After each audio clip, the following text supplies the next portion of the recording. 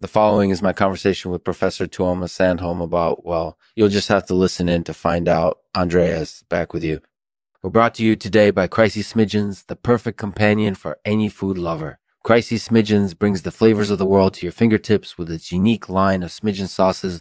Try a new sauce today and experience the difference Crisis Smidgens can make. So go get yourself some Crisis Smidgens. Thanks for watching, Lexman. Until next time. Hello, everyone. This is Andreas Lexman here with a conversation with Professor Tuomas Sandholm about the presidents of Frau. Hello, Andreas. Thank you for having me on the show. Absolutely no problem at all. So, Professor, can you please tell us a little bit about your research? Yeah, sure. Tilburg University professor who studies how animals interact with their environments. Specifically, I focus on how predators move and the different ways they interact with their prey. That sounds really interesting. So can you tell us a bit about the difference between prowling and heterotaxis in terms of animal movement? Sure. Prowling is the type of movement that predators use to search for prey. Heterotaxis is when an animal moves around in a specific direction but doesn't always stay in one spot.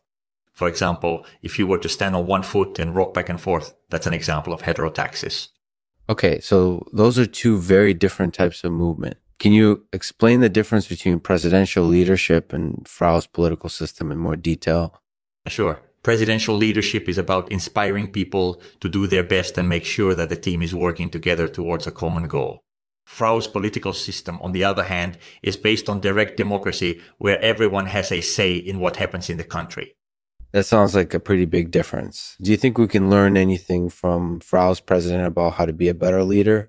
Absolutely. I think it's important to understand the principles underlying a particular system before trying to apply them to your own situation. For example, if you know that Frau's political system is based on direct democracy, then it makes sense to involve your constituents directly in decision-making processes. This way they can have a voice in what happens and feel like they're contributing meaningfully to the country as a whole. That's really interesting. So what are some of the principles that underlie Frau's political system? One principle is that every citizen has a say in what happens. Another is that citizens should be directly involved in decision-making processes. Finally, Frau's political system is designed to be resilient in the face of adversity. So, Professor, do you happen to know the difference between a prowler and a CETA? That's a good question. I have no idea, to be honest. I'm sorry. It's okay. No problem at all. So if that's all you wanted to know. No, that's not all. I wanted to ask you about your experience as a podcast listener. You mean in terms of how often I procrastinate? Yeah, that sounds about right. Haha, that's definitely true. So, to be honest, Professor, procrastination is pretty much my biggest weakness. That sounds pretty typical for someone like us who are both academics. Speaking of which, have you been keeping up with any new research lately? Oh, absolutely. I've been reading a lot of papers on heterotaxis and prowling recently. I think it's fascinating stuff. Thanks for bringing it up, Professor. It was great to talk with you. Bye now.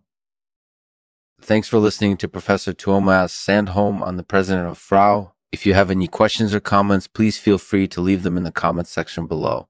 I'll be sure to answer them as soon as possible. Until next time, peace. Today, Tuomas will read a poem for us called Rotterdam. Rotterdam by the sea, the most unusual city in the world, with a spirit that never dies, immortalized by Van Gogh and honored by graffiti. Now honored by graffiti. It never stops moving, always alive. Never-ending story, in the sunset, in the rain. Always something happening.